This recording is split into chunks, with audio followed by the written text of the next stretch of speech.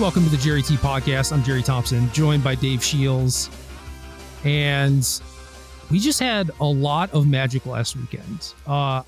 Dave, I don't know how much you were watching, but I had like multiple Twitches open at all times. And this was even with the NRG series not being able to stream because the venue was charging them so much for internet.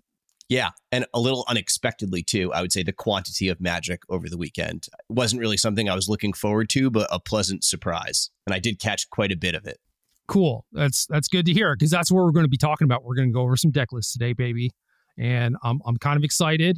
Also kind of scared, because I briefly glanced at like some of them, and noticed a few sort of like trending things that was like kind of weird. But there's some good stuff in here that we get to talk about, so that's good too. So there was an Apex Gaming tournament in Ohio. There was an NRG series event in Michigan, and then there was an MXP event in Washington State. And I feel like I might be missing something too. Maybe it was, just those three. I mean, I guess there was like a bunch of moto events, as there always is, but Yeah, not a lot of love for the East Coast, I'll say, which is a unique complaint to have. That's normally where we get all the love here, but a lot of Midwest and West Coast events is definitely unique. Yeah, I'm fine with that. I mean, they deserve it. Plenty of players out there. It is weird that it all happens like that on the same weekend. You know what I mean? Like, why isn't there like one Midwest, one East Coast, one West Coast or whatever? But yeah, it's fine if East Coast just doesn't get a weekend once a year or whatever. I think that's okay. I mean, selfishly, I'd love for that to never happen, but I would say, yeah, more realistically, that's totally acceptable. Look, man, you don't even have time to go to all the events. I know that you would like it so that you have options, like plentiful options, but I think things overall for us being on the East Coast is pretty nice. I would agree. All right, so because the NRG could not do their coverage thing like they normally do, they no longer had need for Mason Clark to do commentary as he was slated to do. So then he went to the stuff in Ohio at Apex, and he made top 8 of the Modern thing and won the Pioneer thing on Sunday. So just going to get that shout out real quick. I think that is both hilarious and awesome. It's just like, oh, you don't want to pay me to talk about Magic? I guess we'll just go win all your tournaments. Love it.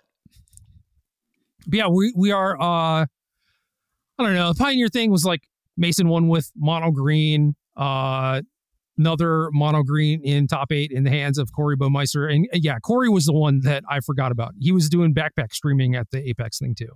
But yeah, mono white humans, some Rakdos, some blue white control, Gruul, Is It Phoenix, normal stuff. Not a lot happening in the Pioneer format. Just after the ban announcements, I'm excited to move on from Pioneer for quite a while. Oh God, was this the weekend I played Explorer too? It was. Man. Yeah, okay. There was a lot that happened. I guess that was Friday. That was before most of this stuff kicked off. But for those who are wondering, I did not win the tournament. In fact, very few people won the tournament. They tweeted out that one person qualified, which doesn't seem right. I feel like when you're designing those sort of systems, that's not the ideal outcome. But what do I know?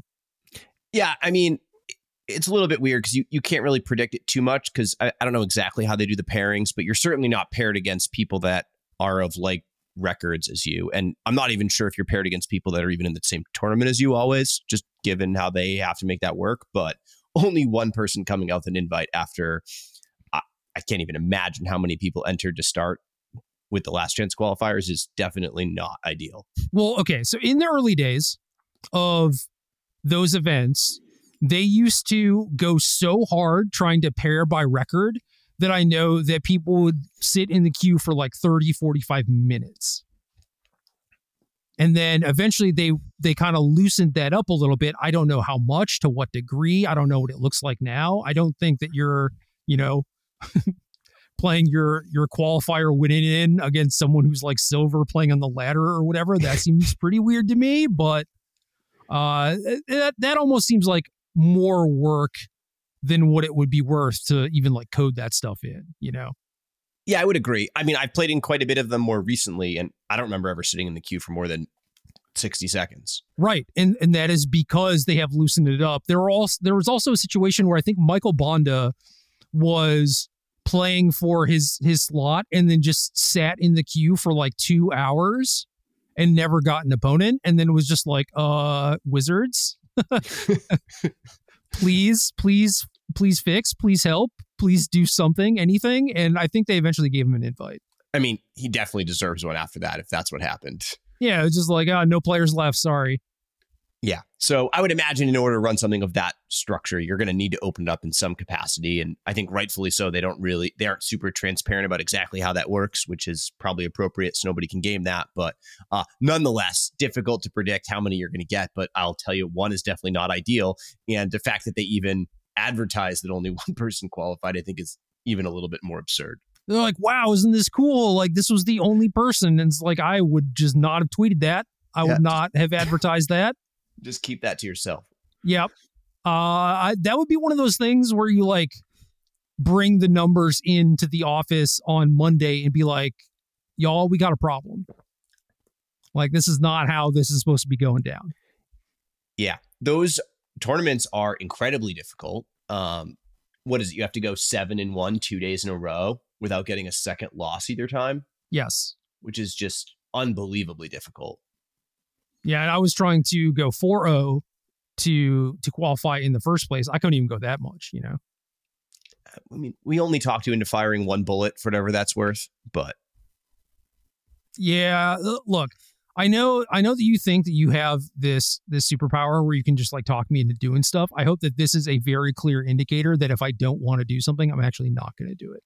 Well, what I'll tell maybe everybody else, and maybe I shouldn't be admitting this to you, is I pick and choose my battles, and twisting your arm to play Explorer is definitely not a fight I'm going to pick.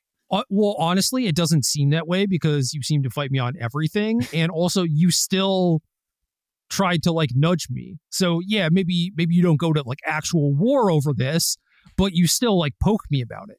So like that still counts. It's binary, basically. Got to keep you honest. It's binary, just so you know, and you only get so many chances. All right. So this is me letting you win some, right? So I'm cashing in some chips for later. No, I'm saying it's not even about letting me win. I'm saying that you used one of your attempts on this. Oh no. See, I feel like I let you get away with this one so that the next time I can be like, well, I didn't push you really hard on that one, so now you got to do this one.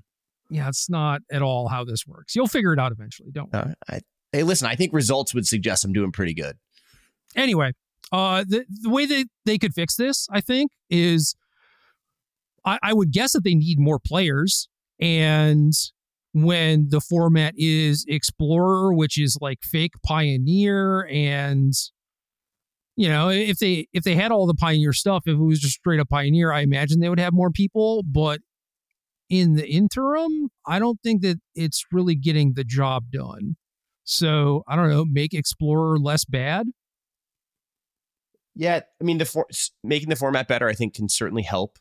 I think the structure itself is also interesting. Just like 8 rounds ish of best of 3 arena is already like a lot more arena than I typically sit through in one go, especially when the pace of games in these higher stakes events tend to slow down quite a bit. And then having to do that 2 days in a row is like kind of crazy. Yeah, it's a lot. Absolutely. Especially if you consider like, had you like done well in the LCQ on Friday, you're now talking about playing 6 to 8 hours of arena 3 days in a row. And that's just a lot. Yeah, that's why you would never win this battle against me. Yeah. You mean my reward is I get to do it again tomorrow? Yeah.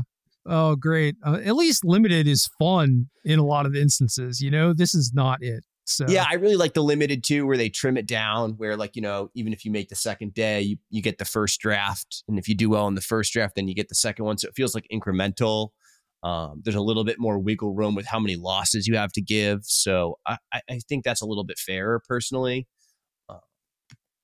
Yeah, it just depends on how many people they want actually qualifying from these things. I don't think one is the number, you know, but anytime you trim it, if you're doing something like standard or whatever, when standard was actually popular, I think they would have probably wanted more rounds rather than fewer rounds, right? They just probably had so many people.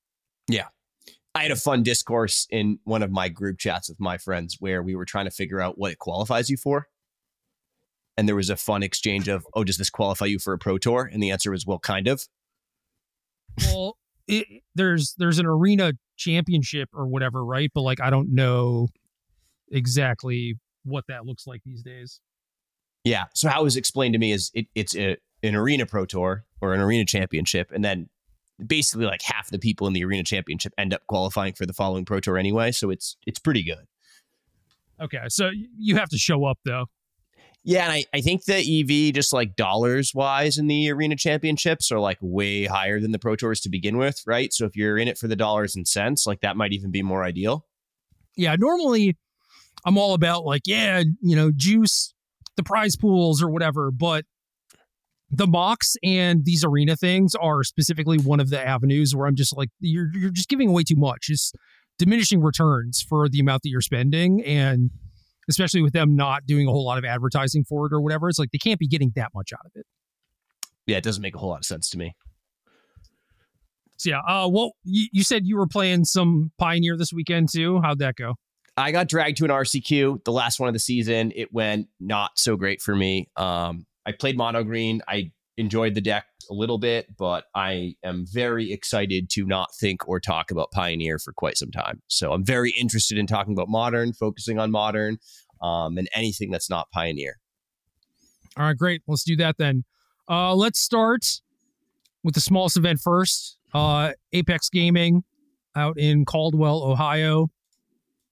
I was kind of doing some research on this because I briefly entertained the idea of going, and it was like flying into Columbus, and then I think it's maybe like an hour drive or 2 hour drive or something.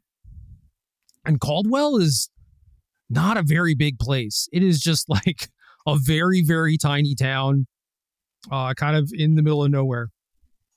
It's crazy. I think I've played Magic in like 6 different cities in Ohio, and I've never heard of Caldwell before.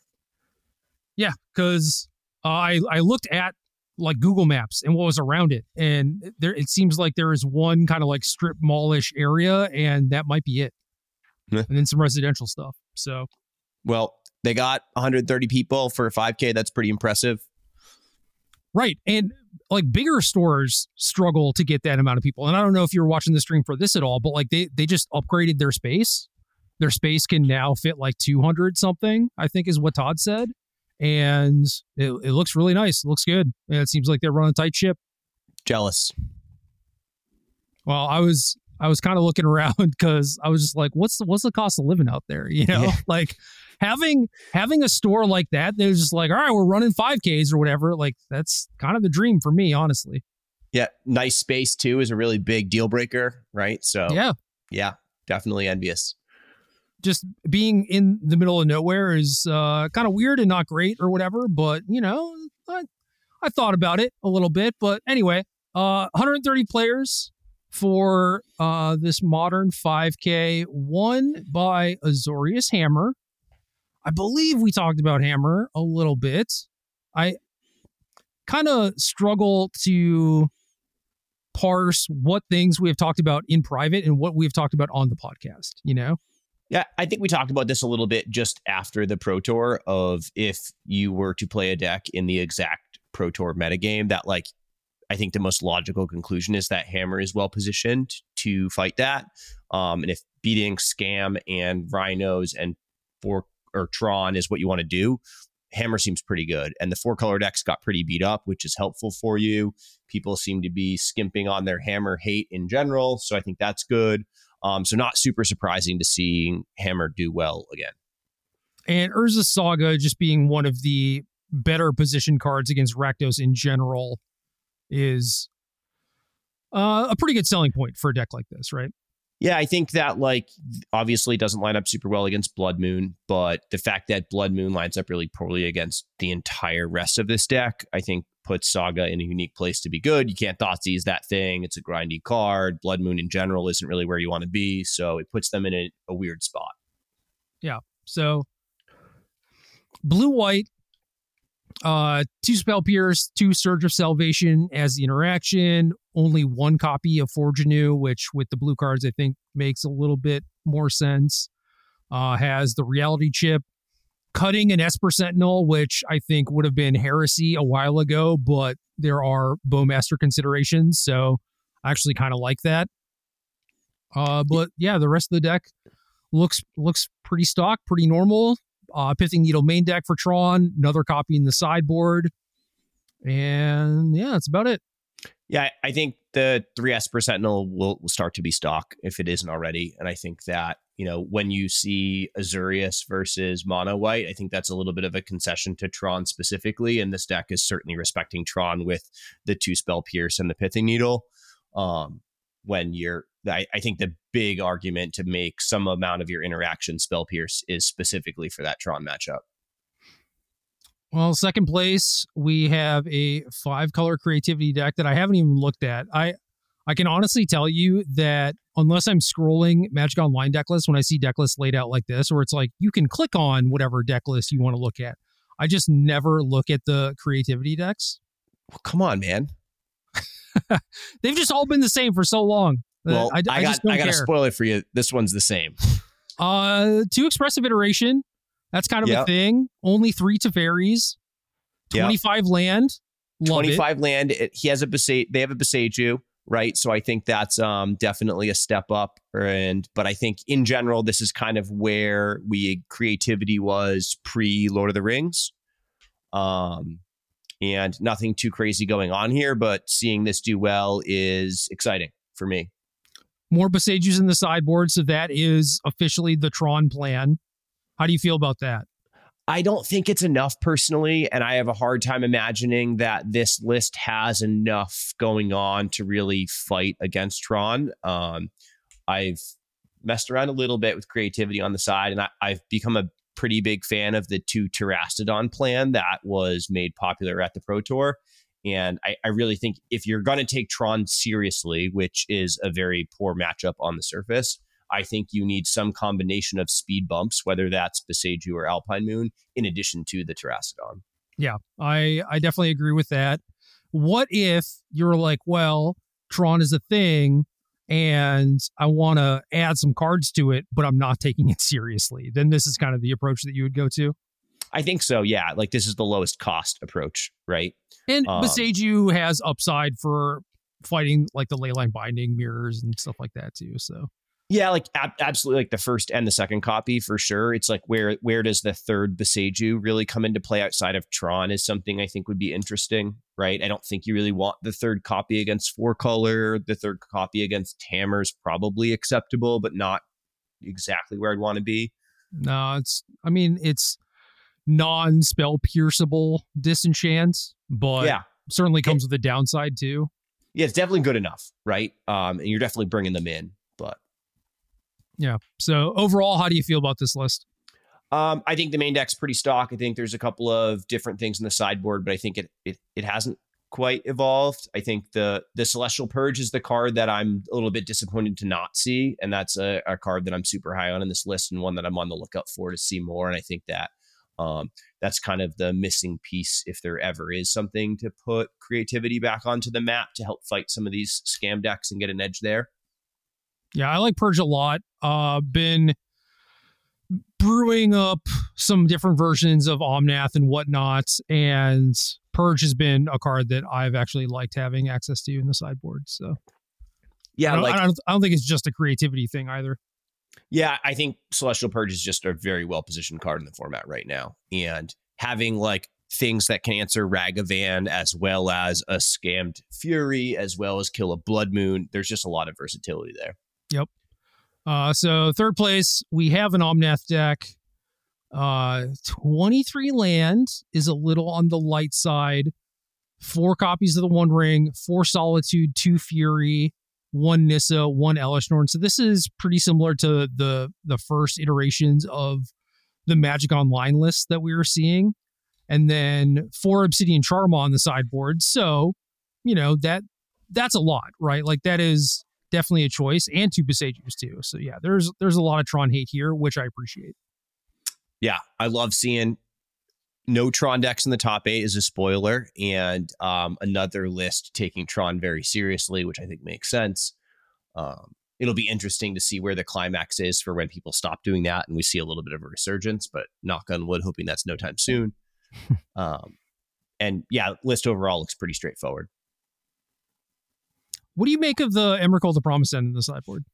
I mean, I think that it's you're respecting the mirror, and I assume that that's like the primary place you're looking for that. And I assume that if one of you has that and the other doesn't in a mirror match, that it's a pretty big edge. I've casted that card quite a bit in my life in other formats, and it's always overperformed. And watching, I haven't played with this deck very much myself, but watching coverage, like it seems like some of the grindier matchups just never end. So I'll say, in my own self-interest of watching these, a card that like tends to end the game is very exciting to see. Yeah, historically, I would see it as a mirror card, but generally without any sort of like traverse to find it, or even Eladamri's Call, it is kind of just strange to see the one copy. But yeah, the games do go long enough, and you have one ring to maybe draw you a bunch of cards or whatever. So it's nice to be able to find something that can maybe actually just lock the game up and end it. So yeah, I don't know if this is like necessary or good or however you want to describe it. I'm just very unsure, but I've seen it in, I don't know, maybe like 10% of the sideboards. It seems to be trending up. I saw it and we'll see how many. Maybe this is something we keep track of as we go through these lists. But if 4-color becomes more of a thing, which it seems to be trending up a little bit, I would expect to see more of this. And it's at least a plan. Yeah. Fourth place, we got some Rhinos, some LSV technology post PT with a Flame of Anor main deck alongside a Mutavault. Yeah, and Rhinos is something I've been dipping my toes into a little bit. Flame of Anor definitely has impressed. Doing it with Mutavault is cute, but the Mutavault's also like been kind of good for me. This list past that: 3 Mystical Dispute, 1 Dismember, 3 Subtlety, 1 Questing Beast looks pretty straightforward.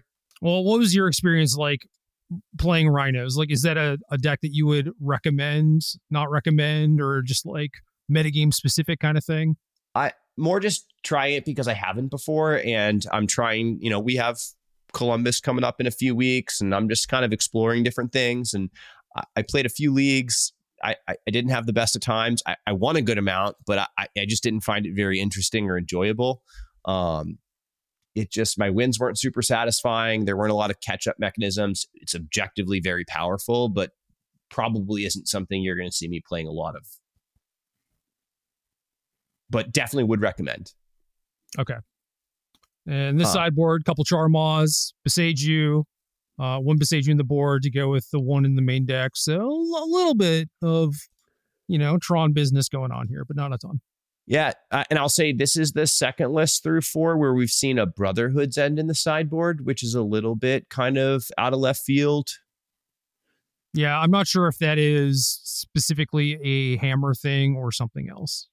Yeah, I'm not sure. I mean, this list also has the 2 Force of Vigor, which is a card people have been cheating on a little bit. So seeing those back, as well as Hammer winning the event, is, I assume, related and correlated to the same direction. Yep. Moving on to the top 8 decks, we have a copy of 8-Rack.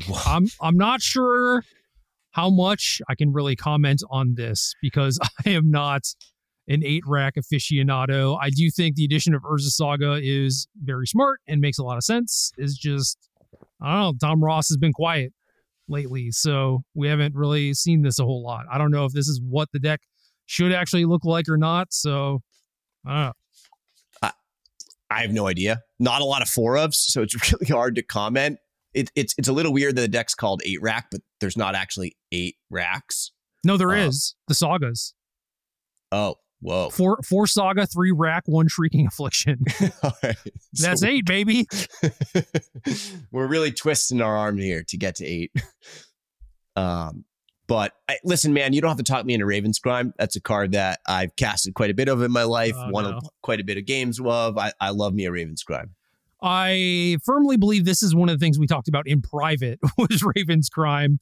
And I've tried to do Raven's Crime stuff in the past, and it has never worked out. Absolutely never. It's just always been terrible.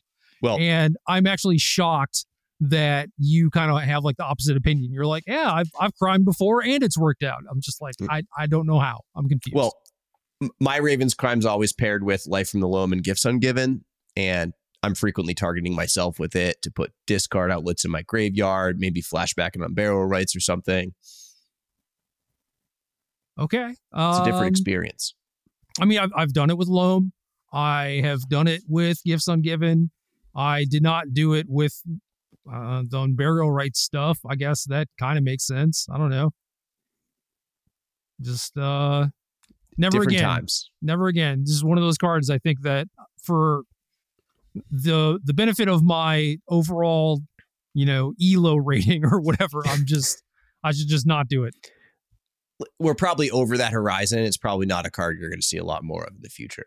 Yeah, I think so too. Another top 8 deck. We have Golgari Yawgmoth.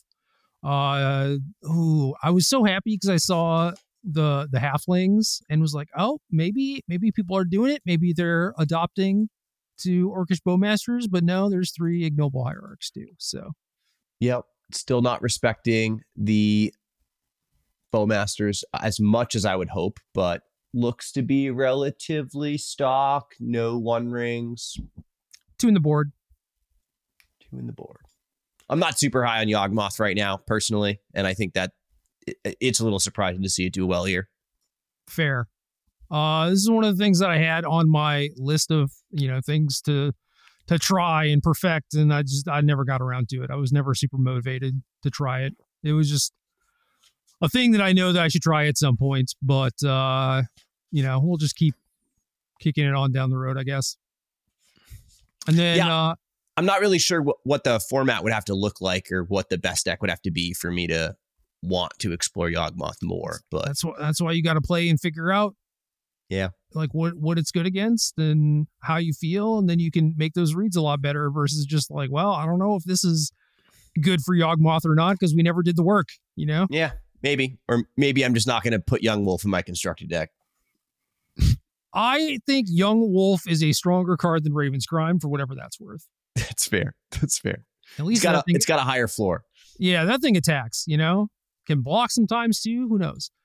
So this top 8 is kind of 8 different decks, but that's only because the last 2 decks are labeled. One of them is labeled Evoke, one is labeled Scam. So we're going to talk about this now, or? That's all I was going to say, but if you want to talk about deck naming conventions, by all means. I just think it's preposterous to call this Evoke. Like, everybody calls it Scam. Just embrace it. It's not. I don't find it offensive personally, and I don't know. I can't imagine. Just it's Scam. Okay, well, here's the thing: is that what something is called should not be determined by the people who do not find it offensive. Right? That's fair.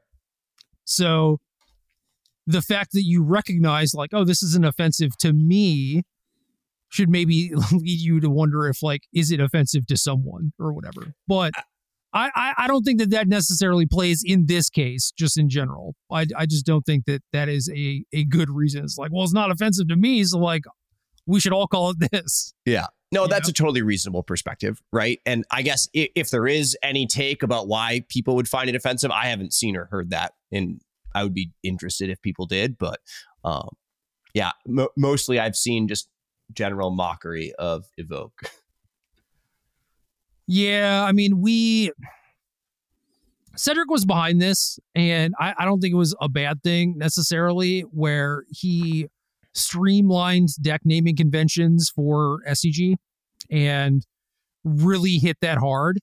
And I think that overall that was pretty good for the game. Like, when you are a new player trying to figure out like what is the deck about, what is it trying to do or whatever, the deck name is the first thing that you look at, right? And I certainly see this and feel this in other games where I look at stuff and I'm just like, well, the deck name is nonsensical, so that doesn't give me anything. And then it's like, you're looking at a deck list and reading the cards and like trying to figure out what is actually important or what this deck is trying to do or whatever. And it's like, I don't know. I mean, I think to some degree, Scam does convey some amount of that. Certainly more than like Evoke does.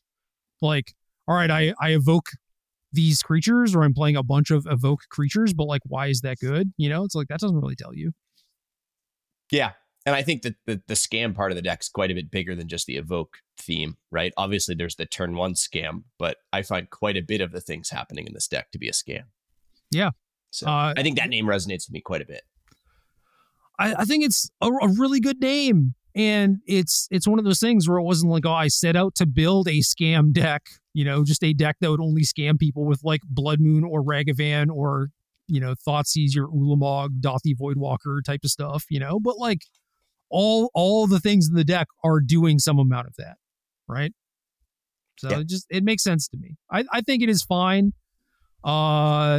Certainly the fact that like it's like Rakdos Scam or whatever, I think that helps a little bit. But, you know, it could be worse. We've had certainly far worse deck names. Anyway, Mason, I'm just looking at his deck for the first time. Played 4-Season Pyromancer. Weird. I'm still a Fable believer, but I'm not going to rule that figured out yet. It also lists his sideboard as having an Abrupt Decay. I'm gonna double check that. Yeah, that can't be right. That doesn't seem right to me. But well, that would require me going to like Melee and poking around. I'm not gonna do that. He also has only 19 real lands plus a flip card, which seems a little bit preposterous to me. I mean, most just play 20, right? 20, yeah. And I'm bullish on the 21st, and I'm looking for things to trend in that direction personally.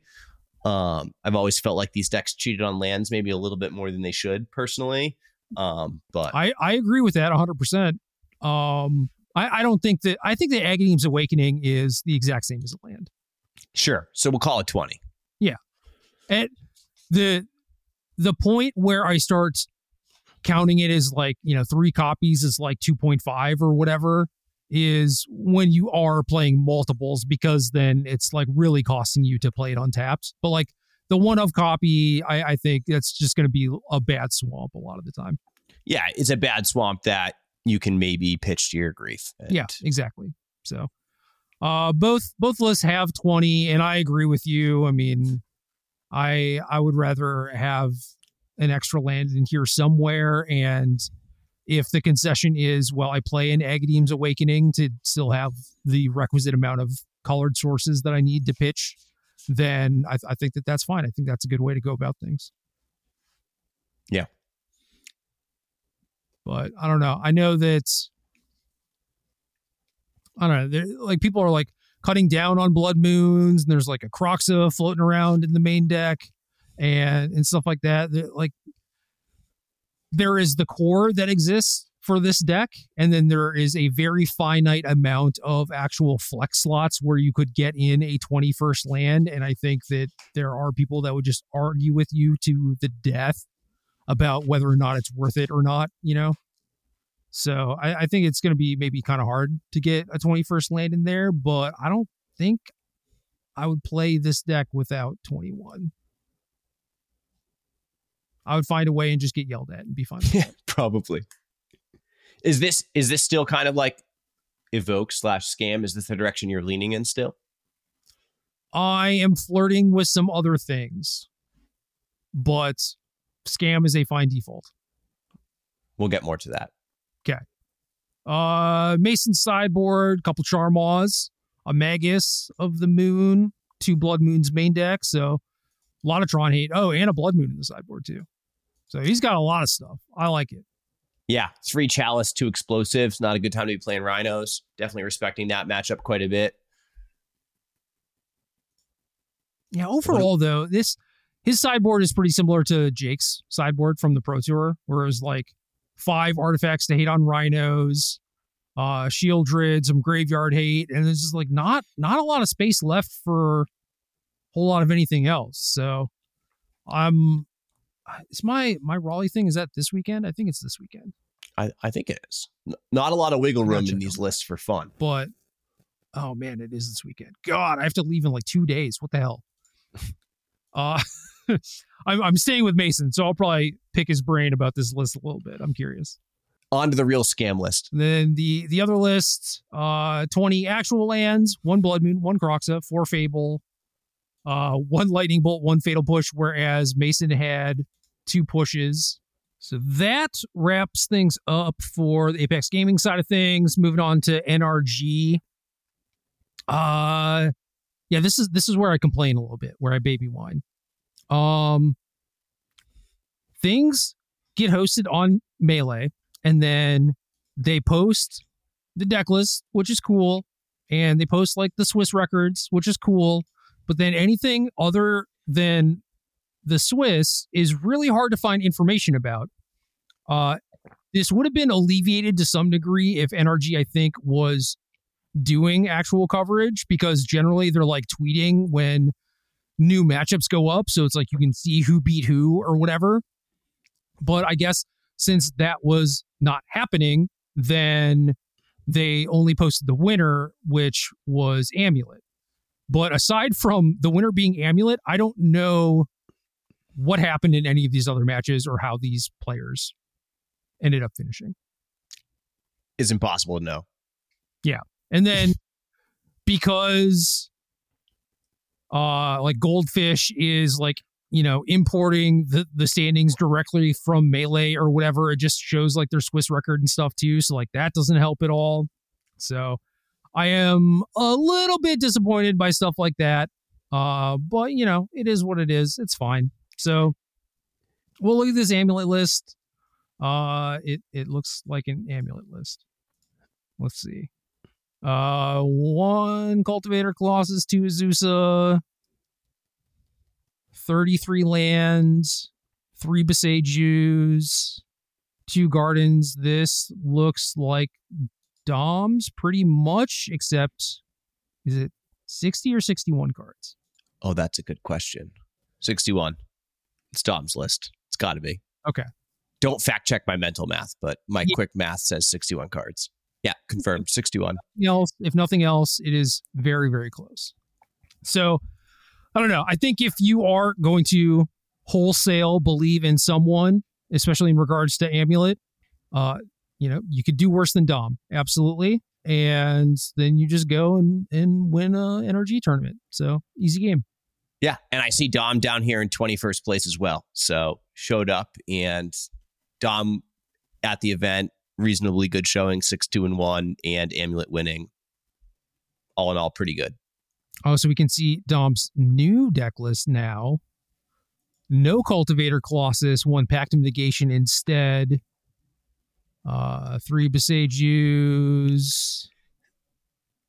Still 61 cards. Sure, why not? Listen, man, if you're confident in it worked the first time, why not? Gemstone Caverns chilling in the sideboard. Emrakul the Promised End. Okay, yeah. Sure. All right. You want to just go top down? I mean, it's the only logical way we have to go from here, I guess. All right. Well, in first place after the Swiss, the Amulet player was second place. We have a 4-color Omnath deck. Wow. 3 Solitude, 2 Fury, 1 Elesh Norn. What the hell? This is so weird because I haven't seen this in like so long, since like the beginning days of Moto or whatever, and now we're like back to this somehow. Like multiple players came to this conclusion, although this is a 4 preordained list. 4 preordained. It's our first preordained sighting. So hold on, because Young Dingo was another person who went to the NRG thing, and he was playing 4-color preordained. So I'm gonna go on his Twitter and see if he posted his list. At Young Dingo MTG streams all the time. Good modern stream. Also tweets a lot, apparently. There's a lot of stuff to get through. Preordained, 4 Solitude. Oh, he's also playing Karn. Okay, so not the same list, but the same sort of idea, I guess. Like, let's just jam some unbanned cards in here. All the spice, Karns and preordains. Seems hard to fit it all. Well, 22 lands. I said that 23 was on the low side. I definitely think that 22 is on the low side, but I understand the temptation of just like cutting lands for cantrips, but not a huge fan, especially when you're still playing 2 triomes. Yeah, I'll give you a land with 4 preordains. Yeah, but we're already starting from a premise that 23 is maybe not enough. So fair. The amount of times I watched 4-color tick up their Wrenn and 6 5 times and have 9 cards in their hand and only 2 spells was way too high this weekend. Dude, that's been my problem with 4-color. And my life has been like trying to fix that problem. Yeah. I found it hilarious how many times like even an ultimated Wrenn and 6 wouldn't have done anything because there was no spells that did anything. Yeah. Well, now you can flashback your preordains. That's exactly where I was going with this. So yeah, I guess there's that, but Wrenn and 6 ult with prismatic ending, not super exciting. Now you have like some lightning bolts in the mix in a lot of instances, so that certainly helps. But yeah, the Wrenn ultimate not super threatening in this deck generally. Yeah. Yeah, I think lightning bolt's probably the best you're going to do. And listen, lightning bolt Wrenn and 6 ult is a pretty good place to be. And preordain as well, but like then you kind of just get more soup. Right. And you are definitely capped on the amount of mana that you have to work with also. So yeah, these decks, my big takeaway from watching 4-color all weekend was like the draws with Halfling and or One Ring were noticeably different than the draws without.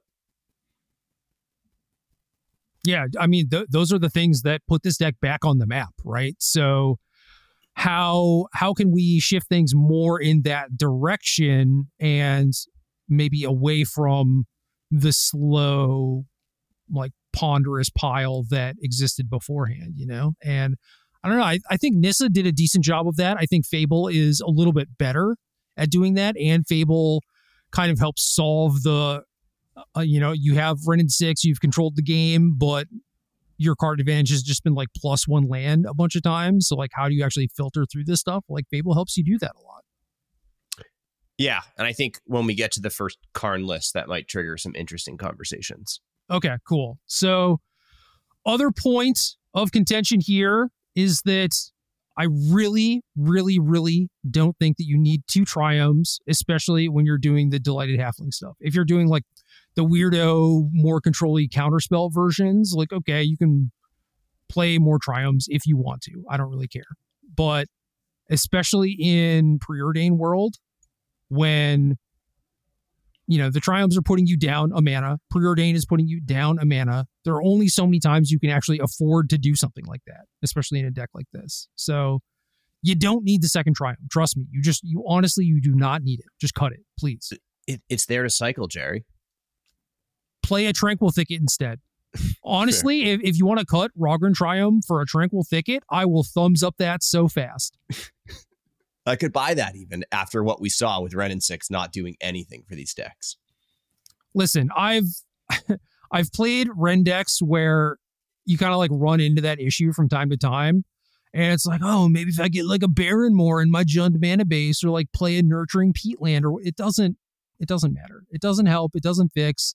Instead, you just remember the games where the Baron War messes you up. And that's it. So if you want to play it in kind of like a spell slot, like actually if you want to cut like a Preordain for a Tranquil Thicket, I'd be fine with that. I think that makes way more sense.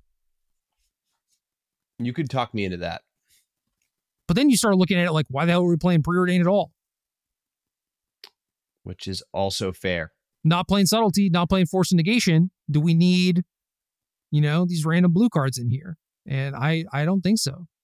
Well, I think if you're going to be a 4 Wrenn deck, you really need to make sure you're capitalizing on that, right? So if you are going to twist either of those cards, like Wrenn and 6 is definitely a big part of the argument for that. They were doing that before, though. Well, maybe they should have been. I mean, maybe, but they were as successful as they were without ways to really utilize the Wrenn Ultimate. And the decks have kind of not fixed, but like helped it out a little bit by splitting Ending and Lightning Bolt. And so it was better than they even used to be. So I don't know. Yeah. I think in general, like there's definitely something there with these 4-color decks. And I think what the best variation of them is still yet to be figured out. And I think that's definitely one of the more interesting things to keep an eye on in the format. Yeah, because all of these decks look at least a little bit different, Yeah, And like there's definitely this core of like, right, the One Ring, Leyline Binding, Renin 6, Teferi, Omnath, Halfling, like, right, and some amount of pitch spells, and then like, what do we do with our last? It's not actually very many slots, right? Like 10 slots max, but there's quite a few different directions people are going in with them. yeah, I mean, 10 slots is a decent amount. It's more than like the scam flex slots, right? So Sure. you actually have a decent amount to work with, and you have basically all 5 colors of mana if you want them. So you should be able to figure something out. Yeah, and there's clearly not consensus on even like what types of cards we even want. Of do we want more threats? Do we want more answers? Which mana cost do we even want them in? Right, we're not sitting here talking about like which 3 mana proactive play do we want. There's quite a bit of debate still about how to fill out the rest of the deck. Yeah, I just got curious and I looked at the next highest finishing Omnath deck in this tournament, which was 9th place, and they have 4 Fables and 3 Spell Pierces. Yeah, just wildly different. Yeah. Well, you could say Spell Pierce, Preordain, 1 mana blue card, but like, let's be real, those are just very different things. They are very different. I do think that lowering the mana curve does facilitate having, a slightly lower land count, but this deck also has 22 land, and I don't think it's supposed to be that few lands, you know? Yeah. Do you think that there's a home for the land cyclers in these decks? If you're playing any of the blue pitch cards, absolutely. And honestly, that's like the Omnath sort of version that I have been working on, is one with Lorien Revealed and some blue pitch cards. Yeah. I'd be interested in like the first or second Lorien Revealed seems really interesting to me. Just like kind of gives you something random to do with your Renin 6 ult. Obviously, it's way more mana than you want to be spending on something like that. And maybe you just don't have the time to do things like that. But having more proactive things to do with a Ren ult is definitely a place I'd want to be. Well, you could look at it like you have Ren ult, and then maybe if you have an Omnath sticking around, it's like, okay, I have these things going on, but I don't have a way to like actually move the game forward and lock it up. Well, then Lorien Revealed starts looking pretty good when you're kind of getting it for free off the second Omnath trigger. But yeah, there are also situations at that point in the game where maybe you run out of lands to fetch too. So there's that. Yeah, not impossible. I mean, this list in 9th place, literally the only spells in the entire the main deck are 3 spells. Pierce. Yeah. Right. I mean, look, if you got a hand with 5 lands, your Pierce can probably counter something. There's a good chance. You know? And that's it. I think you get one shot at maybe countering a spell with that Spell Pierce, but that's it. Anyway, 3rd place after the Swiss, we have a deck labeled Goryo's Blink. So Atraxa, 4 Atraxa, 2 Gristlebrand, 4 Fable, 4 Grief, 4 Bowmaster, 2 Solitude, Tainted Indulgence, and Shadow Prophecy, and I guess the Fables, setting up the Goryo's Vengeances, Leyline Binding, and Ephemerate. As the Goryo's follow-up, effectively. Sign me up. Yeah, good old Spike deck. A little bit fancier, got some Fables in there, some Leyline Bindings, whatever. I like the look of these decks a lot. I just don't think that they're particularly good. Yeah, I kind of agree with that. And they're probably more fancy than they are good. And like, I kind of look at this and I like, it's a bad scam deck is my first reaction. You have a little bit higher ceiling and power level with the Goryo's Vengeance and the likes, but and obviously Ephemerate's quite a bit more powerful than some of the Blink cards in Scam, but you lose quite a bit of consistency with that. But listen, any deck playing Shadow Prophecy is a fan of mine. So you would hope that a deck like this is going to be favored against Omnath, right? I would hope so. And if it wasn't, I would be concerned. Yeah. So I think when you register something like this for a tournament, is like you want to do the scam sort of stuff. Maybe even there's some consideration for, there are a lot of Bowmasters out there and I don't really want to be playing Regavan right now. So this is the way to scam, but also beat up on Omnath. Or maybe you're just playing this because it has a good Omnath matchup or whatever. Yeah, and just a little bit bigger, going a little bit more over the top. Yeah, and I think that all of that stuff is defensible. And this list, 2 Break the Ice in the sideboard, 1 Alpine Moon, yet another tournament where there are no copies of Tron in top 8. And I guess the highest finishing one is in 13th at 7-2. That's not bad. But yeah, this tournament specifically, it seems like there is a lot of Tron hate represented in these sideboards. Seems to be a pattern. All right, fourth, Rakdos mid-range, not even Evoke. Wow. Just straight up mid-range. 4 Fable, 1 Seasoned Pyromancer, 2 Terminate, 4 Lightning Bolts, 20 land. Where did the extra slots for the bolts come from? There's only 3 Thoughtseize. 3 Thoughtseize. That seems criminal. Okay, so yeah, no Blood Moon, no Kroxa, none of that. So just filling it out with some bolts. 3 Thoughtseize is bold. Look, Noah Walker said the same thing to me about my Shadow deck, but when you have Grief on top of Thoughtseize, it is kind of a lot of diminishing returns. Like, I understand. I don't think that this is the deck to be shaving on that. I do think you want all 8 of them, but I understand the mentality behind it. Yeah, I think Legacy is quite a bit different, right? When you're jamming all those cantrips in there with them. Right. And I mean, I also had stuff like Force of Will and Daze and like Force of Negation on the sideboards. Like, I wasn't hurting on interaction, you know? Yeah. But it was just funny that like his deck had 4 Thoughtseize, no Grief, and it's like I have more discard and he's chastising me for cutting a Thoughtseize. It's like, all right. Yeah. Tell me a little bit about Fable Seasoned Pyromancer. It seems like everybody's on Team A or Team B. If these 2 cards are like as close as everybody appears to think they are, right? And it's 49-51, one and the other. Would you expect to see more of like a more even split between the 2 of them? I would, but that's not how people do things. So like, compare the cards straight up, right? One of them costs RR in your deck where you have 3 swamps, and that is a problem to the point where people used to play a Graven Cairn sometimes in this sort of deck.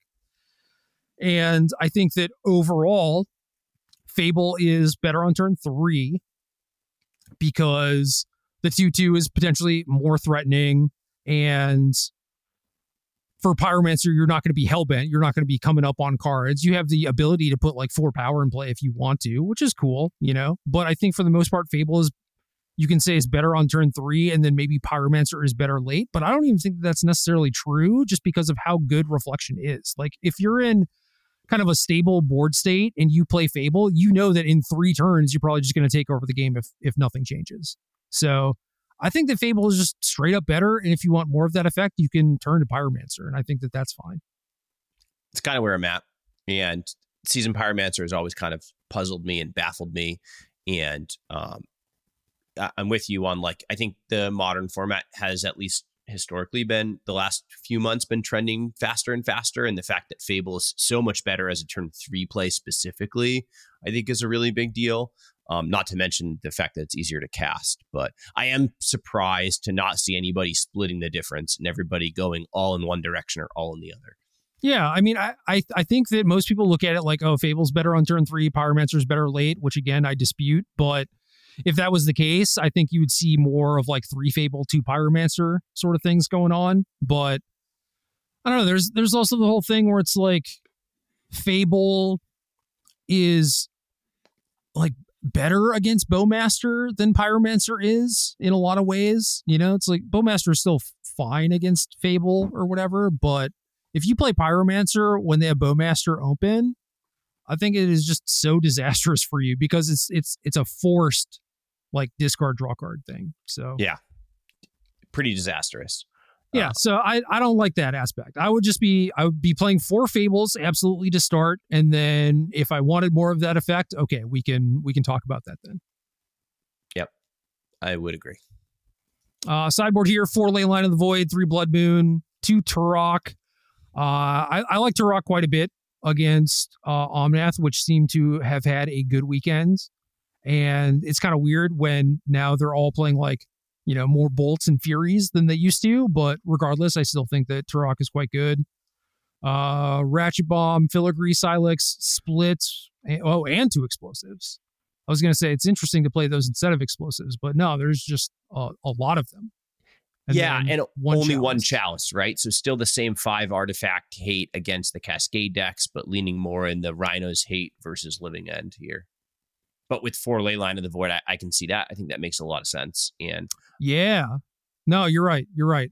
I like this quite a bit. Like normally if I'm prepping for a big tournament where I'm kind of unsure where people are going to end up, I would want to be able to hedge, and like 2 chalice, 3 explosives is probably where you would see me. But especially when you have the 4 ley lines, and if you have a better read on the field or whatever, I could just see being like, screw it, let's play like 5 explosives, because like Rhinos is not that great of a matchup, right? So let's just play the thing that's like better against them. And if you ever draw like a chalice and an explosives, it's pretty bad, right? So I think this makes a lot of sense. The explosives and the ratchet bombs are like really, really good against Hammer as well, which is a deck that's been trending up. So I think that makes a lot of sense. Yeah, this might be the best looking scam deck I've seen outside of like, I don't know. They have the Mount Doom, which I'm not a big fan of. They have a basic Mountain, which is good against burn, and I think is completely reasonable. It's not a thing that you shouldn't be doing. I think that if you're worried about burn, I think that's fine. I don't necessarily like 3 Thoughtseize, but yeah, maybe this is like a lot of burn concessions, right? Like basic Mountain, 3 Thoughtseizes, 4 Lightning Bolt. That seems like a lot of respect. A Prismatic Vista, which seems a little bit awkward and out of place, but I'm with you on the rest. Well, it's better than a Verdant if you are saying like I need to get I need a fetch that gets me Mountain against burn, right? Yeah, but hedging against burn and then also having the Mount Doom seems kind of a weird place to be. It's weird for sure. Yeah. But then also like all 3 of the Blood Moons in the sideboard seems like a interesting spot. Like if Tron specific hates where you're at, like all the Blood Moons in the sideboard and none of the land destruction spells is probably not where I'd want to be. But yeah, I agree with that too. But if you feel like you only have slots for 4 Tron cards, trying to ride the moons is probably better than doing like 2 Blood Moon, 2 Charmaw, or Break the Ice, or whatever you're trying to do. Yeah, but probably the first list I think we've really looked at that stood out to me that maybe is cheating a little bit on the Tron hate. A little bit, yeah. Yeah, I especially don't like not having stuff in game 1, because if you do lose game 1 and that's all you have is like 4 moons against their Besages. So this player has 3 Blood Moon, 1 Magus the Moon, right? But it's like the Tron decks presumably have a bunch of Besages and Dismembers and stuff. So I just don't think it's that solid of a plan. I don't necessarily know that it's going to carry you to a match win if you're going to lose game 1. Yeah, I would tell you every Tron player in the tournament is going to tell you that they're prepared to beat that. And if they're not, then they probably shouldn't be registering Tron. Right. But everything else about this list, it seems very thoughtful. Yeah, I agree. And I think if Leyline of the Void is a card that you think is well positioned, a place you want to be, all the rest of this makes sense built around that. Well, how do you like Leyline as a mirror plan, potentially? Well, so I think that's the $1 million question, and I'm kind of disappointed that you asked that because I have no idea. And I saw it quite a bit over the weekend in some of these scam matchups, ruin people's days. And I actually have no idea if it's a card or a place you want to be in these matchups. My instinct initially was probably not, but it was kind of impressive in a lot of the matches I watched. And given how aggressively you mulligan, I could buy it if you told me it was a place you wanted to be. I think it's very hit or miss, but it's mostly hit. And the fact that it's, pre-game, 0 mana, like that's a lot of good stuff. And there's the random risk of like, like I mulligan and there's like, 2 ley lines, but like I don't want to put one of them back because, I have 4 land or something. So I would rather put a land back, it's like, well, you just keep the second one and like pitch a degree for something. Like it's not that bad. Yeah. And embrace the scam. Yeah, exactly. You gotta re-scam your scam opponents, Yeah, I like it. In general, I'm pretty high on it. So cool. 5th after the Swiss, we have a Devoted Druid deck, which is really weird, and I can't tell if this deck is like Galaxy Brain or really bad. Because my brain just doesn't work with decks like these. So This is a Court of Calling Collected Company deck that is trying to set up the Samwise Gamgee, like Cauldron Familiar Sack Outlet combo. Also has a couple Yawgmoths in it. Ranger Captain Vios is like more, things to help find your combo, a bunch of Grists and stuff. Like, I don't know if this is good or not. It doesn't make any sense to me. It just seems like they have all of the things, and I'm with you on the deck list just makes my brain hurt. Yeah, my brain, it don't work like this. So I have no idea. The old Delighted Halfling Wooded Bastion thing came up at the PT, I think, when someone was like, how are they casting that Ranger Captain of Vios or whatever? And it's just like, well, yeah, that's what the Wooded Bastion is for, is because Delighted Halfling only casts like some of the cards in the deck. Yeah. And 2 Birds of Paradise, 2 Delighted Halfling. Like, I don't know, either mad genius or just like total randomness. I think that kind of makes sense because there are so many situations where Halfling is bad and you need birds to actually like cast your spells, but like you don't want to play all birds because of Bowmaster. So you're like, oh, I guess I'll play like some Halflings, and then you have to turn to Wooded Bastion in order to like facilitate all of this. So I think it makes sense. I'll believe you. I'll take your word for it. All right. 6th place, Rhinos, 2 Flame of Anor, 2 Mutavault. All right. Is this straight up Luis's list? I didn't actually look at his It deck, looks pretty close. I think Luis only had 2 Subtlety, and this one has 3, but past that looks identical. And I'm what the last card that they swapped in for is escaping me. Maybe the 22nd land. All right, I'll take your word for no, it. it's not. It's Brazen Borrower. They cut the Brazen Borrower. Oh no, they have the Brazen Borrower. So yeah, there's one card off ish, but yeah, the 2 Mutavaults, 2 Flame, relatively stock. Seems pretty straightforward. Good deck, good list. All right, 7th, Chris Smith with Yawgmoth, who I believe has won one of these NRG things with Yawg before, so I'm willing to trust them. They're like, I'm gonna run it back, and did pretty well. Didn't win, but I don't know what happened other than that. Listen, like Pro Tour aside, right? Like people that play Yawgmoth. That's just like how they are. So, and they're usually people I don't want to get paired against. Yo, check this out. Okay, so both this list and the one the top 8 at Apex have Blood Artist instead of Zulaport, even though Zulaport is the one that can actually kill through 1 ring protection. Yeah. Noteworthy. I mean, Blood Artist is just better card outside of that exact situation, right? It is. Yeah, the difference is Blood Artist triggers off both creatures. Zulaport only triggers off your own thing dying, and that definitely does matter, but I think that I would be more concerned with 1 ring, but maybe it's just a matter of like, look, I can just say go and it's not that big of a deal, but potentially letting them like untap and then maybe even getting like another ring activation or whatever. Yeah, I'm not super familiar with the 4-color matchup against Yawgmoth, but if that was a matchup that you thought was already pretty good or that you felt comfortable with, then leaning more into the Blood Artist would make sense to me. From the 4-color side, it is definitely very tough, but there were iterations of 4-color that I played that were very good into Yawgmoth, specifically ones that did have like a decent amount of Furies or like Supreme Verdicts and stuff like that. But I think for the most part, Yawg is favored. Yeah. And that would make sense given their card choices, is that I would assume these people were confident in that. So, yeah.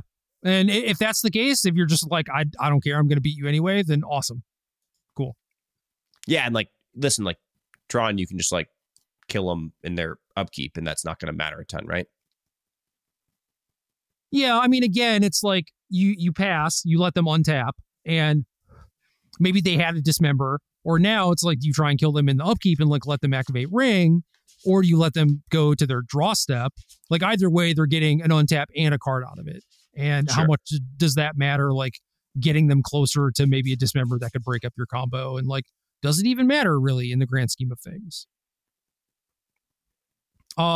Thing I just noticed, 4 Delighted Halflings in this deck, and then no hierarchs, but also just like no other mana creature, which I think the Grazer versions are probably pretty decent, but I certainly support this route of playing only basically your own Bowmasters that can get Bowmastered. I like this.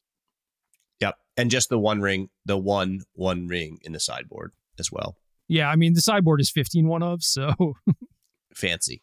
I guess you are contractually obligated to play the one ring at that point. Yeah, there's quite a few cards in the sideboard I had to read for whatever that's worth.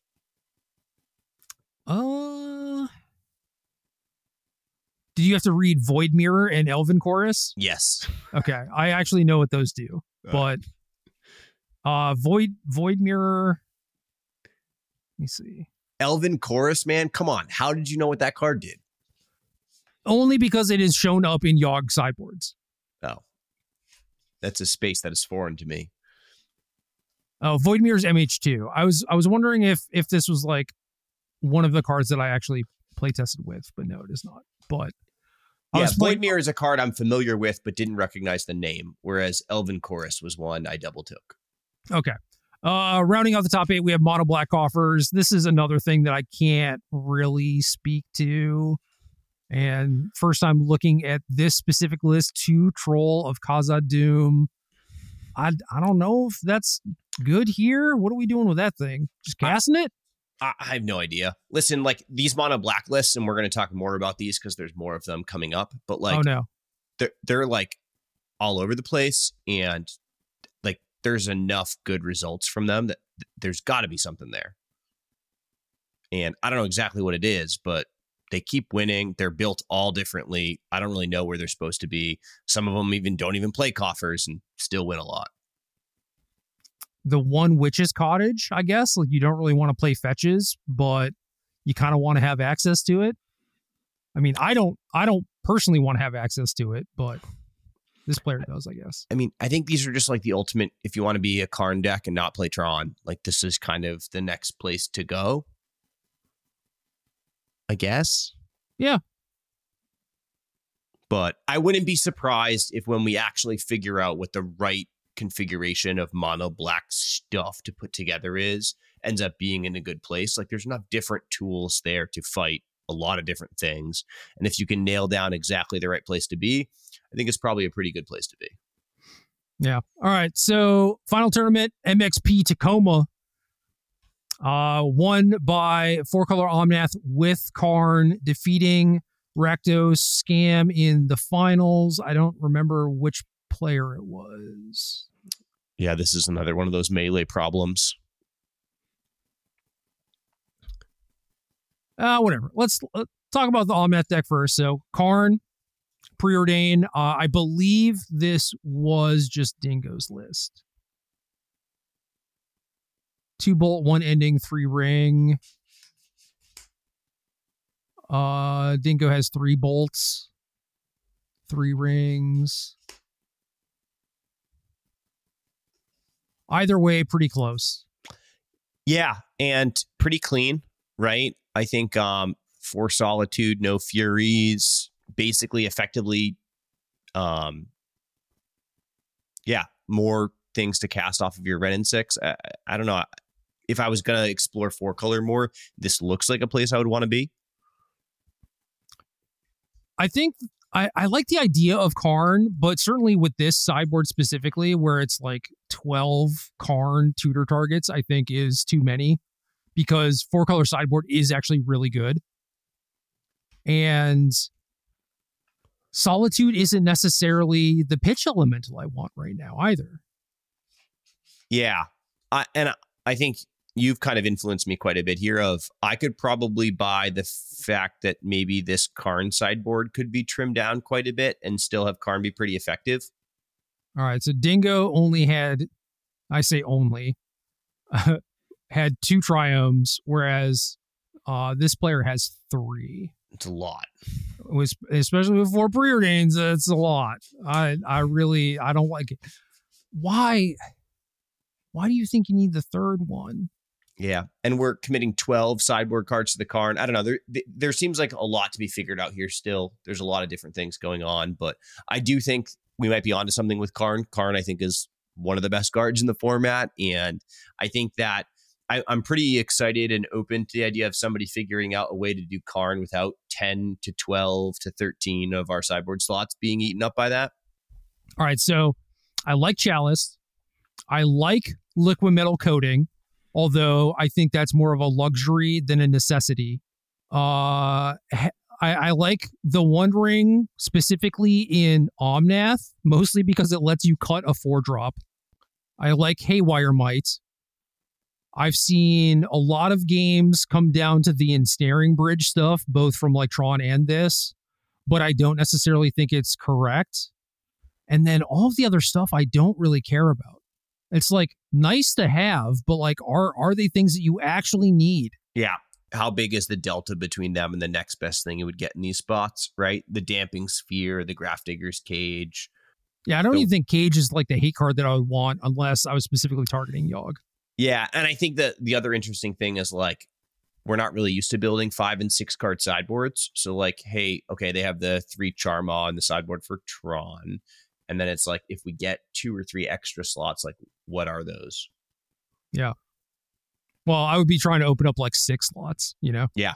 Yeah. And I think that's kind of where you want to be. And I think I think you could, right? But I think it probably is going to require a good amount of practice and figuring stuff out. Yep. But I like the Karn in general and was excited to see people doing it and was excited to see them doing well.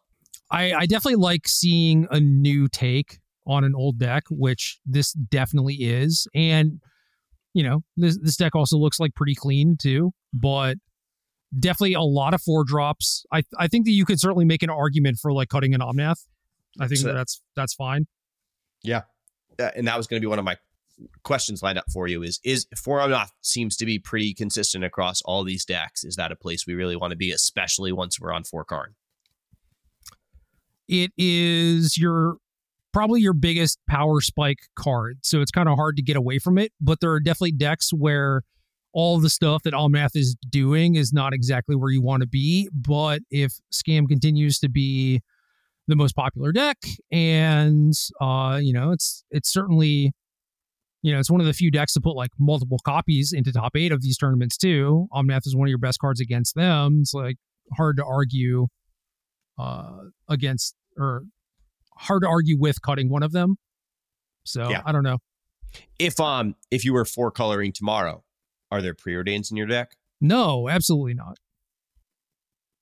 You have enough to spend your mana on. Like preordain is good when I don't want to say this like monolithically because that's not true. But like the decks that I want preordain in, especially in a deck list that is like fetch Triumph or fetch Shockland, are ones that will generally have a low mana curve. And preordain in a deck with 11 4-drops is not where I want to be at all. I would much rather do what they did at the Pro Tour and play like 2 Utopia Sprawls instead of these preordains. It makes some sense to me. And I think that like not only the high mana curve, but also like the lack of diversity in what the cards do, I think makes the card selection element like not super effective. So I don't really see a lot going for it in general here. Yeah, that's a good point actually, where it's like you have 4 Solitude, 4 Omnath, maybe even something like Teferi Time Raveler. It's like, well, can we actually like shave on these things and kind of like dirty it up a little bit? Maybe get like a Fury in here, maybe like a Force Negation or something. Just like at least give you different cards to look at when you're casting the preordain, not just like you're looking at 4-drops and lands. Yeah. Like how good is the selection at that point when you just have 12 copies of everything? Yeah, and like listen, I'm a big fan of like, again, capitalizing on the Ren and 6 ult. And from that angle, I like the additional spells and like you can churn through stuff there. But I don't know that you need 4 of them. And yeah, I'd like to see some more one-ofs and more situational cards just if that's the angle we're going to be coming from. Yeah, completely legit. Okay, so weird. Yeah, so this we're going to go record after the Swiss. Again, the winner of the tournament was the second place person after the Swiss, so kind of weird. But first after the Swiss is a mono black mid-range deck that has 6 Field of Ruins, no coffers. Shieldred, Grief, Bowmaster, Dothy, Voidwalker, all has 4 ofs. The One Ring, Thoughtseize, Fatal Push, also 4 ofs. 4 Malakir Rebirth as the only thing to really cheat on the Grief, and then some random removal spells like Night's Whispers. I don't know if this is exactly the mono black list that Spike was testing before the Pro Tour, but it looks pretty similar. It looks pretty similar. I kind of like where this one's at. Like, I'll say 22 lands plus 4 Malakir Rebirths. That's a lot of lands. I love it. Yeah. Very different than the rest of the list we've been looking at. So what's the, I remember figuring this out a while ago, but what is the difference with like Rebirth and the other cards, like the Feign Deaths? I mean, the 2 life.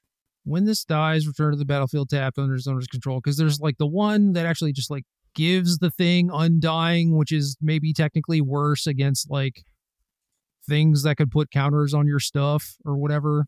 Yeah, like the 2 life is obviously a thing, but it's like, oh, the other ones give a counter. That's what 2 life not getting bigger, which matters quite a bit with the Fury, right? But when you don't have Fury, probably matters quite a bit less. And I mean, it matters with Grief too. You know, it certainly cuts your clock by quite a bit, but yeah, it's by quite as much, right? Double strike's a thing, but lands are good, and I think I watched this guy beat up quite a bit of different people on camera. I saw him beat a couple of scam people with Leyline of the Void, which was one of the things that looked impressive. This deck continues to surprise me. And I'll reiterate, I still believe that when we figure out the right configuration of one of these mono black decks, definitely think it's going to be a force to be reckoned with, if it's not already. I mean, this is scam, but less weak to Bowmaster, no Ragavans. Has 4 Shieldred, so it's potentially a lot more threat dense. I mean, the One Rings too, but like maybe that makes you a little bit better positioned in actual mirrors. And then since you're mono black, you just get to play a bunch of Field of Runes against Tron, which is not perfect because maybe you're still giving them a turn with Tron when they're on the play or whatever, but it still helps, you know? Yeah. I'm going to say it again. They have 6 more lands than the scam decks. Yeah, but 4 spells. I guess Castle Locthwain getting in the mix too and having it not be really terrible is super nice. Although I say this from pure upside from my perspective of like, I think the scam decks are cheating on lands like on a pretty crazy level. And the fact that this deck's going to be able to more reliably hit their land drops. And I guess when you're playing 4 Shieldred for 1 ring, like you kind of need to get to 4. So that's probably necessary, but I see that as a very big appeal. Yeah, it is pretty weird to me that the scam decks are like, we're cheating on lands, but also we're sideboarding 2 Shieldreds and just don't think too hard about it, you know? Yeah. It's like, okay. Yeah. This land has 13 swamps to enable Castle Locthwain and then a Takenuma. I think I would rather just play even like another castle instead of the Takenuma. And then obviously the Field of Runes can like enable castle too, but that's a very weird scenario where I don't know. Yeah, I wouldn't be shocked if the Takenuma comes up a non-zero amount, especially with the 4 Shieldred. That's a pretty high impact card to return. But I'm with you. Rather just activate castle, especially in your deck with 4 Shieldred. Yeah. Well, listen, if Shieldred's on the battlefield, we're in business. Yeah, but like, so you don't have Shieldred, right? You have 4 mana to spend on something. Would you rather castle and like have castle throughout the game or just like Takenuma once, you know? Yeah, it's fair. I'd rather just have castle. Yeah, the 5th Shieldred's good. That's kind of how I view it. But I'm with you. I think the 2nd castle and I mean, what are you saying? You would play 2 castle and the Takenuma would be a swamp? Could do that, but even if you're like, oh, I want another utility land, just play a 3rd castle instead of the Takenuma. Yeah. Like 13 is a fine number. It's not ideal, and you're going to run into some spots where it's going to mess you up a little bit, but it is not the worst thing. I guess it gets a little bit worse when you're thinking about, you know, how often you play Malakir Rebirth as a land on 1. Maybe that does matter. Yeah, listen, I really like the Shieldred squeeze of like a lot of decks have enough answers to answer the 1st Shieldred, but maybe not the 2nd, right? So I would imagine that's the kind of the angle it comes from. But sure. I'd also be tempted to try to squeeze some more Field of Ruins into this, but I would imagine that's a pretty tight squeeze that it puts you under. I'd be fine with that too, like cutting Takenuma for another demolition field. But not a lot of Tron lists to be seen. Nope, no Tron in this top 8 either. Third place, another Omnath deck, no Karns, 2 Fable, 1 Nissa, 4 Solitude, 2 Fury, 24 land, thank God. Still 2 Triumphs, not surprised. 2 Beseju's main, love that. Absolutely love that. Sideboard, 4 Charmaw. Still got the Hollowed Moonlights. Yeah. Kind of surprised by that.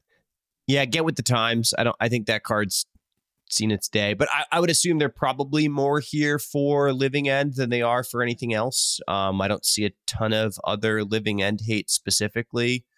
3 Endurance, but I guess 3 Endurance, 2 Chalice, so a little bit of respect. And Dovin's Veto too. Like, that's a decent amount of stuff. Yeah, so probably a little over indexing there. And then the 3rd and 4th copies of Beseju in the sideboard as well. Yeah. So I again look at a list like this and I feel like this is very thoughtful as far as respecting the right amount of things and ensuring that you have good plans against the things that are scary. So I like this a lot. Yeah, I like the land count. I like the 2 Fables. I like the 2 Furies. I can't imagine playing Tron against this with 4 Charmaw and 4 Beseju post board. Just like doesn't sound great. Does not sound fun.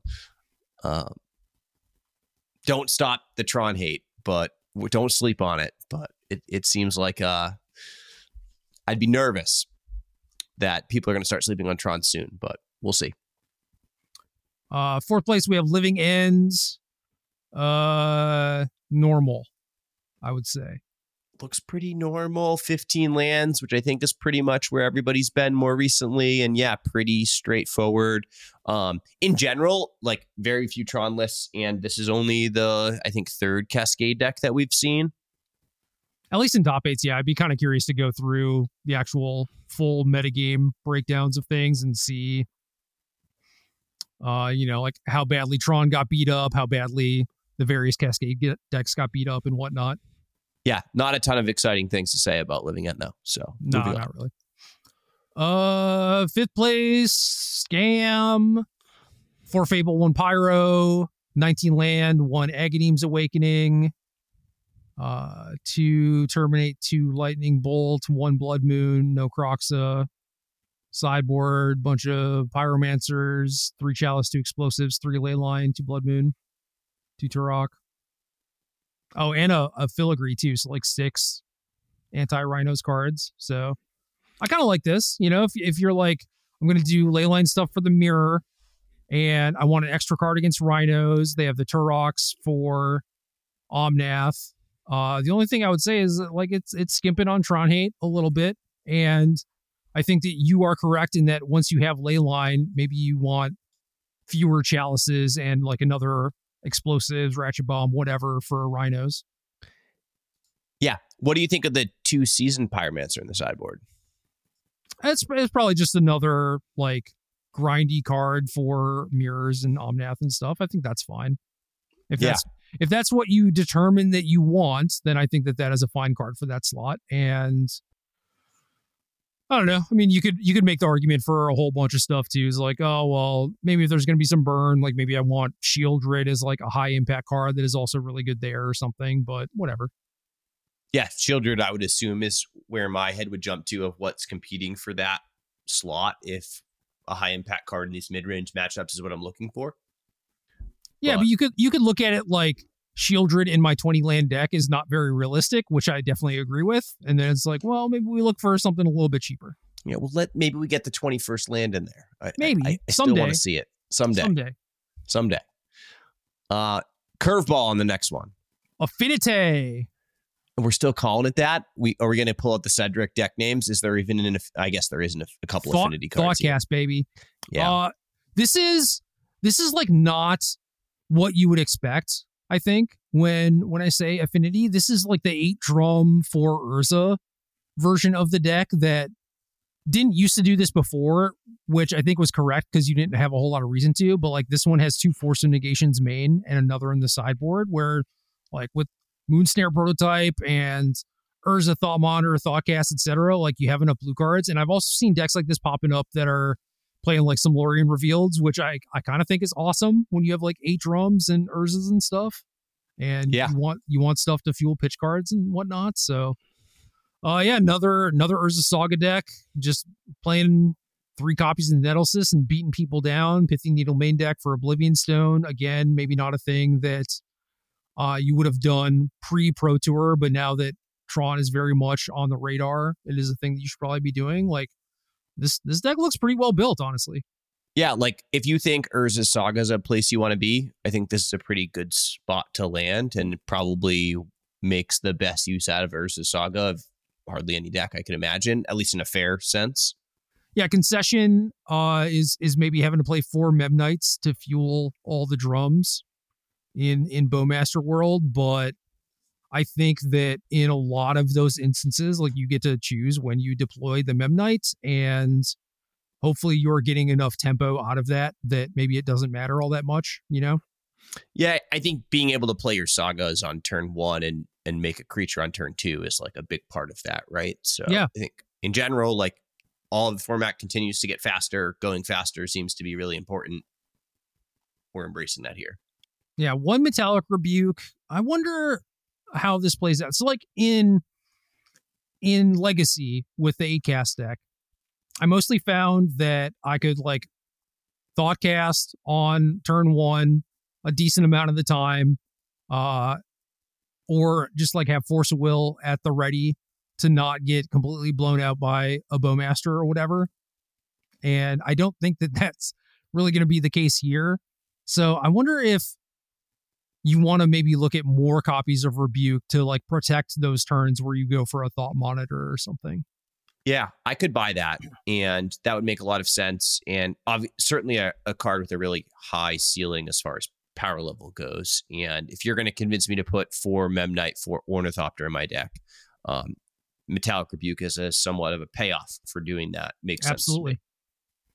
I will say the 3 Stern Scoldings in the sideboard seems to be like the Bowmaster answer, and a couple Dismembers and stuff too. So yeah, again, a very thoughtful deck, it seems. Yeah, and not super shocked to see it do well, if I'm being honest. Urza is a card that I wouldn't be surprised if one of the unfound decks in Modern ends up having Urza in it. And a card that did well at the Pro Tour too, obviously in a less fair sense than this, but definitely a card that has a super high ceiling, and that I think that and Saga are pretty well positioned in general right now. Yeah. 7 plays Hammer, mono white this time, 2 Surge of Salvations with the Amiria's Calls in the mana base, 4 Solitudes in the sideboard. You know, still 4 Esper Sentinels. Pretty normal looking deck. Yeah, this looks like the relative stock list right down to the 1 Steel Shaper's Gift that we saw nearly a year ago at this point. Yeah, and then rounding out top 8, another copy of Scam. 2 Terminate, 2 Bolt, 2 Blood Moon, 20 lands, no Kroxa, no Pyromancer. Boring. Straightforward. 2 Blood Moon, still respecting Tron. Sideboard's got a little bit of a spice in it, but nothing crazy. Yeah. Mana base, this one has a basic mountain also, which is normally something you only see when there are Seasoned Pyromancers, but again, if it's like a burn consideration or whatever, it makes sense, even if you're not playing a double red card. And worth noting, we've talked a lot about burn, and I can't remember the last time there was a noteworthy IRL Modern tournament with burn in the top 8. There's Naya Blitz in 10th. It's not the same thing, though. Not the same thing. Yeah, Burn continues to do pretty well on Magic Online. And the other thing from Magic Online that has become kind of popular in the last couple of weeks is like the Jund Saga deck, which I think is from Respect the Cat, but could be wrong about that. And it is sort of weird to not see any sort of that proliferation translate to real life, especially because like people just want you to give them any reason to play Tarmogoyf, you know? Yeah. So I'll say I'm on the lookout for decks to try and explore over the next handful of weeks before we go to Columbus. And the Jund Saga deck looked appealing to me, but my first reaction was like, what can I play instead of Tarmogoyf? Oh, I wanted to cut the red. I wanted to play Reclaimer instead of Ragavan. Okay. I mean, listen, I feel like the red's more for Wrenn 6 than Ragavan. I know. I don't think that Wrenn 6 and Urza Saga is a combo. Yeah, and it might not be. I mean, Wrenn 6 and Boseiju certainly is, and I just think Wrenn 6 in general is a really powerful card, and we actually get the instance here in the Jund decks to, make some use out of that. No, yeah, I mean, Wrenn 6 is fantastic there. Absolutely, I agree, but I just saw enough problems with the red cards, just like, Ragavan kind of in general, and Wrenn 6 alongside Saga. At least those lists are still playing like 24 land or whatever, but it's just not ideal. So I was kind of flirting with the idea of green black, but yeah, you got big Tron problems, let me tell you. Yeah. So I think in general, Cascade decks got beat up real good. Tron decks got slapped around.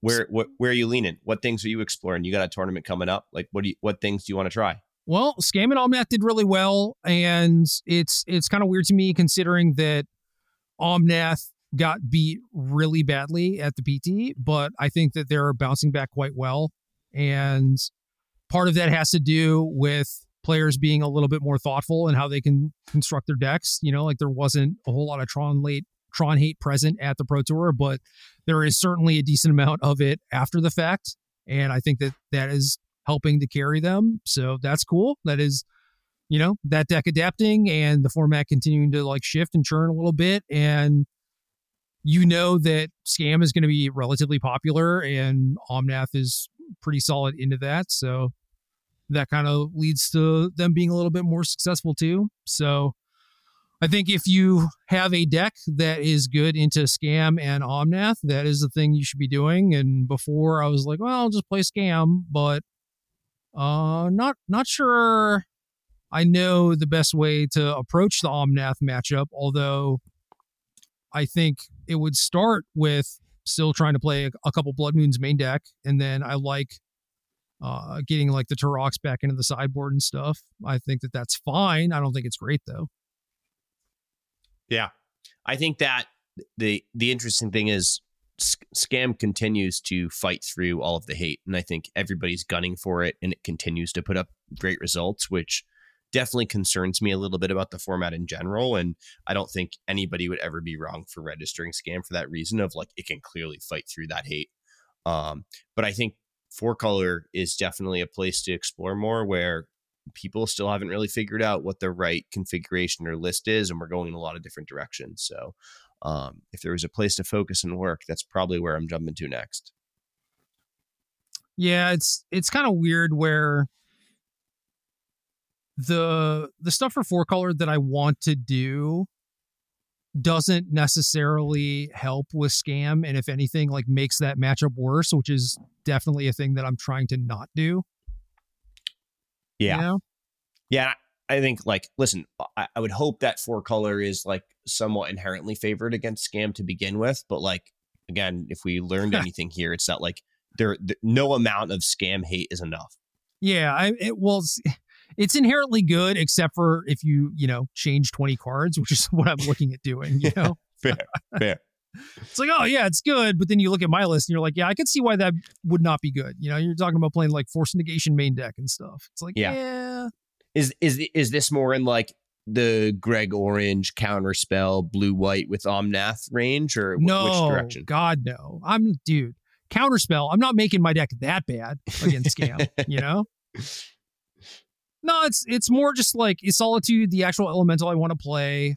Do I want to enable Force Negation? Because now I know it's a thing that I can be doing. So like, Force Negation and Subtlety is maybe good against part of the metagame, but not necessarily the Scam metagame. Yeah. So it seems like a bad thing to do, but I'm just now figuring out how to do it well. And I like the look of these decks. It's just like, it's not the time to be doing this. So, yeah. I'll say noteworthy too, the blue-black control decks just absent from all of these conversations. Oh, yeah. That's not even a deck, I don't think. Yeah.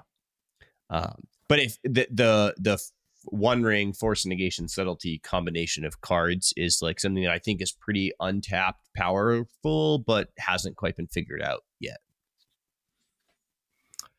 Well, part of the problem is that it is tough for that package to be good when Scam is like 20% of the metagame, right?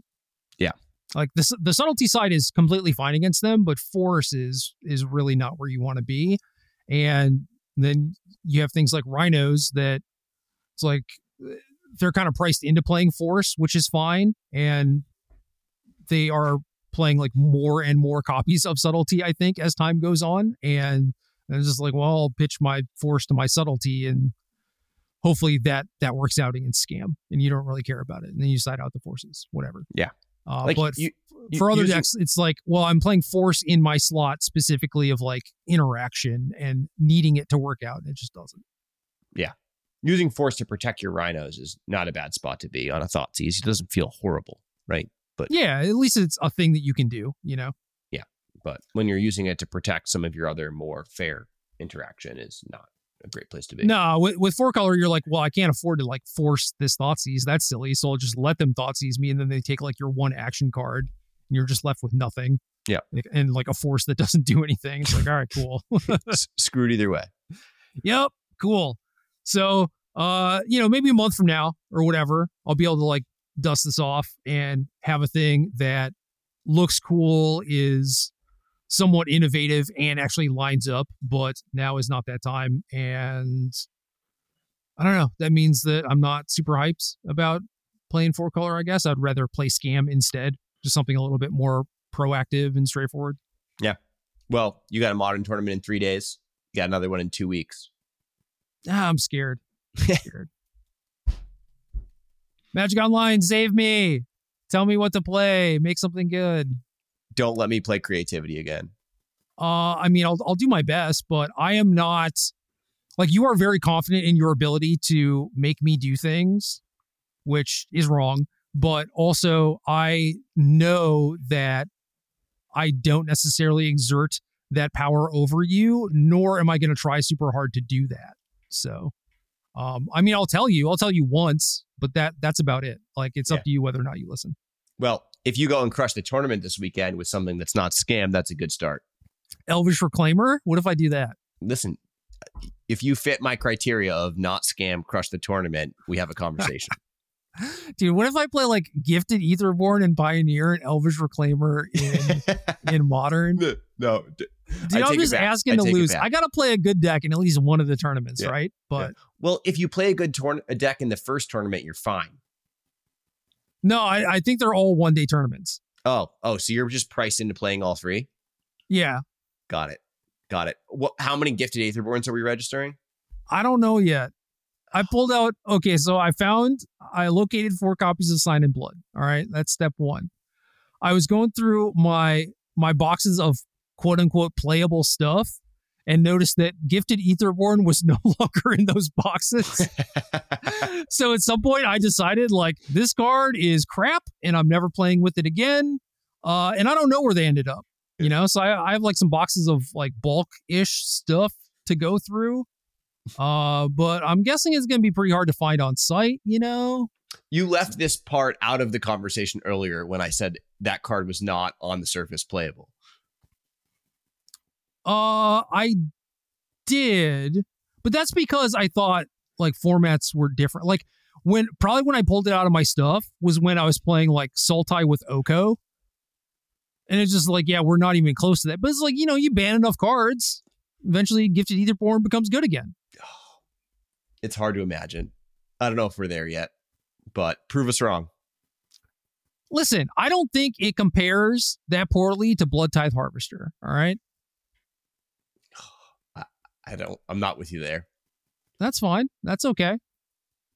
You get a lot of cardboard out of Blood Tithe Harvester. Yeah, I don't think the Blood Tithe Harvester is like all that incredible of a 2-drop either. So, they both kind of do the same thing. Yeah. Blood Tithe Harvester has never really existed in a world without Fable. So it'd be interesting what that looked like. Well, I believe that format is standard currently, and people are just not playing red anymore. Totally fair. They're playing like the Yuta Takahashi card and Make Disappear alongside their black cards. Yeah. So I guess as we're wrapping up here, like the World Championships are coming up. Did you know that? Yeah, it's in Vegas, right? Yeah. And it is standard? It's standard and the new set draft, I believe. Okay. Is it new set standard also? I would hope so. I would assume so. Yeah. But look, they've done that before where it was like the Hazoret red decks. Like the set had been spoiled completely and was like coming out the next week, and they're like, let's all play Hazoret again. It's like, God damn it. Yeah. This is How the did worst. we get here? It was the Chain Whirler red decks. It was they weren't even like playing Hazoret anymore, but it was even worse. Are we going to pay attention to standard leading up to the World Championships? Is that something you're interested in? Well, listen, man, we can. Also, a bunch of cards got previewed, and we're not talking about that. And that's kind of like your choice, your way of doing things. Like I could talk about new cards, I could talk about standard all day long. You just tell me when. Well, listen, we could do the new cards. Some of them are pretty cool. We could do that next week. You tell me. Well, I mean, might also talk about why I should never register Elvish Reclaimer again, Yeah. Or we have so many things to talk about. We don't know. We don't know how the weekend's going to go. Yeah. So we'll see. Time will tell. All right, we'll figure it out. I have faith in us. Cool. Game.